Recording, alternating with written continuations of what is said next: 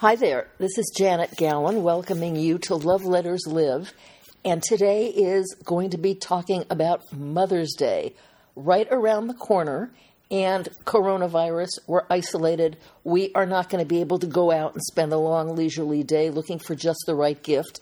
And anyway, I know which is the right gift is. You don't have to look anywhere farther than in your heart and your head for the memories. I see every news item that I see online here is telling us how we can get our Mother's Day presents. We can go places to have flowers delivered. We can get her a gift certificate for her favorite restaurant if it's doing takeout.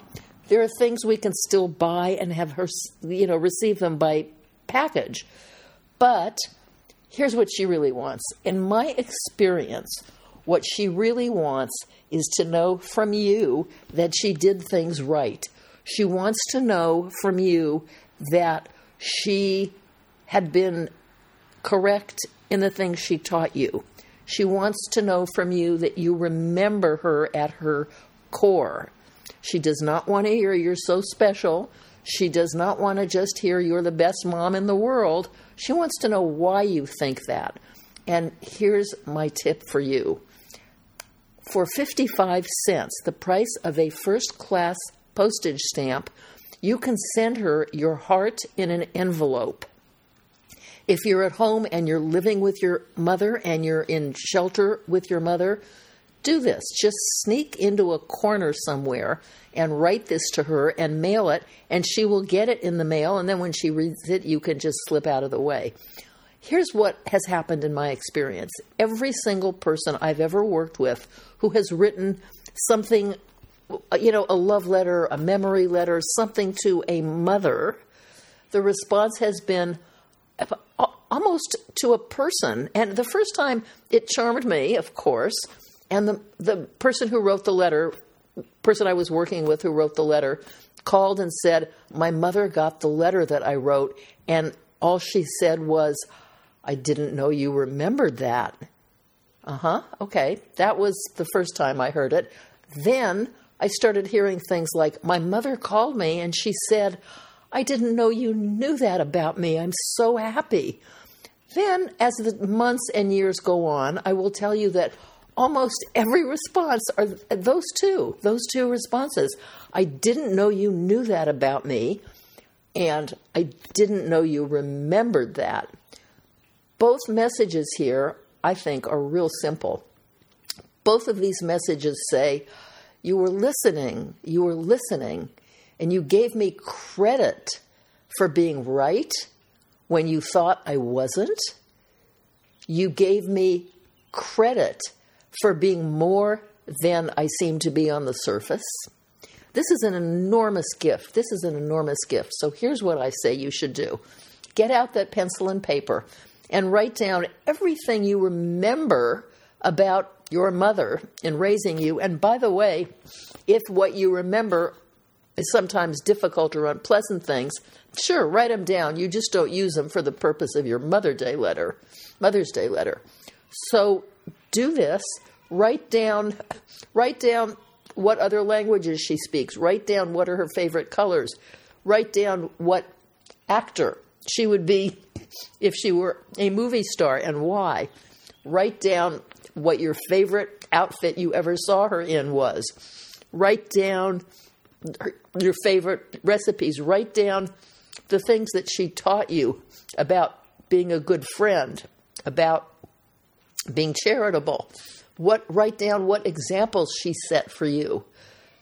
Write down the good things she did for people, how she treated her neighbors, gifts she bought for other people, sacrifices she might have made, what she might have done without so she could pay for you to go to college or help you get a first car.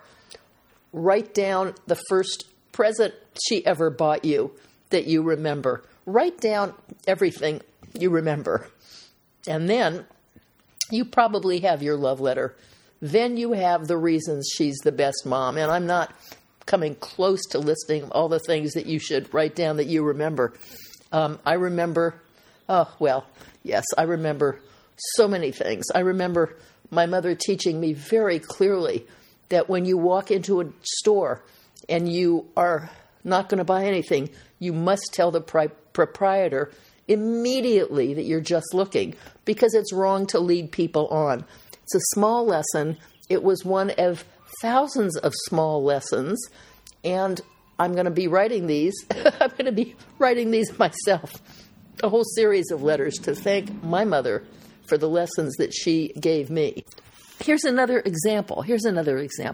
My mother taught me very early. I must have been like 11, and I guess boys were starting to ask us out at that point, to go play miniature golf or do whatever, go to the movies.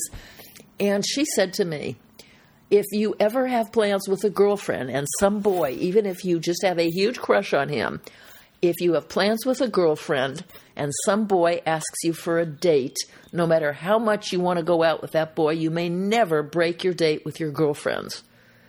Girlfriends last forever. That movie date will last for an afternoon. Girlfriends last forever. Those kind of valuable things are so worth writing down in a love letter to your mother. You're all going to have your own valuable things that your mother taught you. And the truth of the matter is, if you can't think of a whole bunch of them, if you can think of just one, but something specific that you can send her, please get, and I know I said get the pencil and paper. I didn't mean pencil. I mean pen, good indelible ink. Because once you finish working on your scratch paper of all the memories that you can share with your mother for Mother's Day, you want to put it onto some actual piece of stationery. And for that, you really want indelible ink, because she's going to keep this forever. You're going to find it, your children, your nieces and nephews are going to find it. Strangers who move into that house in 2-3 generations might find it stuck in a closet somewhere. And they're going to know something about you and your mother. And I think that's worth a lot. Everything you write down, all the letters you write, it's your personal history in your own handwriting. And handwriting, I say, is king. Nothing like it. But here's the problem today. I'm so aware of the fact that when I write something, when any of us, we write something in our own handwriting, the person who gets that letter is touching something that has felt the touch of our hand. Now, right now, during this coronavirus, nobody wants to feel the touch of our hand. They've got to let these letters sit there and gas off for 3 days, as my daughter assures me. But, so I'm cheating, and I'm doing them more by, word processor. I'm printing them out. However, I'm still signing them by hand, and I'm still doing the envelope by hand. So when your mother sees that envelope and she sees your handwriting, it's going to give her that little extra jolt of happiness. If you have stickers, you can load the envelope with that. You can embellish this thing. The envelope is the gift wrap for this gift, this love letter. This love letter that is a gift because you have custom designed it for one person on this earth, your mother. And I'm saying mother, but there are grandmothers who might have raised you. There are aunts and cousins who have stepped in.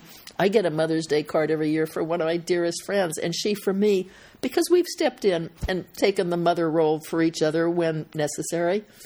So anyone who has taken the role of mother in your life, of course, qualifies for Mother's Day. Mother's Day is always a holiday that lets us be at our most creative. You can always, as the news items encourage you to do, call the florist, go on the internet, send gifts. But from your heart is a gift that's really incomparable and something she'll have forever. And here's a thought, and I've done this actually. It feels good. As a mother, if you are a mother, it's Mother's Day. You can write a love letter to the children who made you a mother and tell them what you love about motherhood thanks to them. Here's wishing all of you a very happy Mother's Day, and a Mother's Day that lets you celebrate anyone in your life who has looked after you or given you good advice in a loving, motherly way. Bye.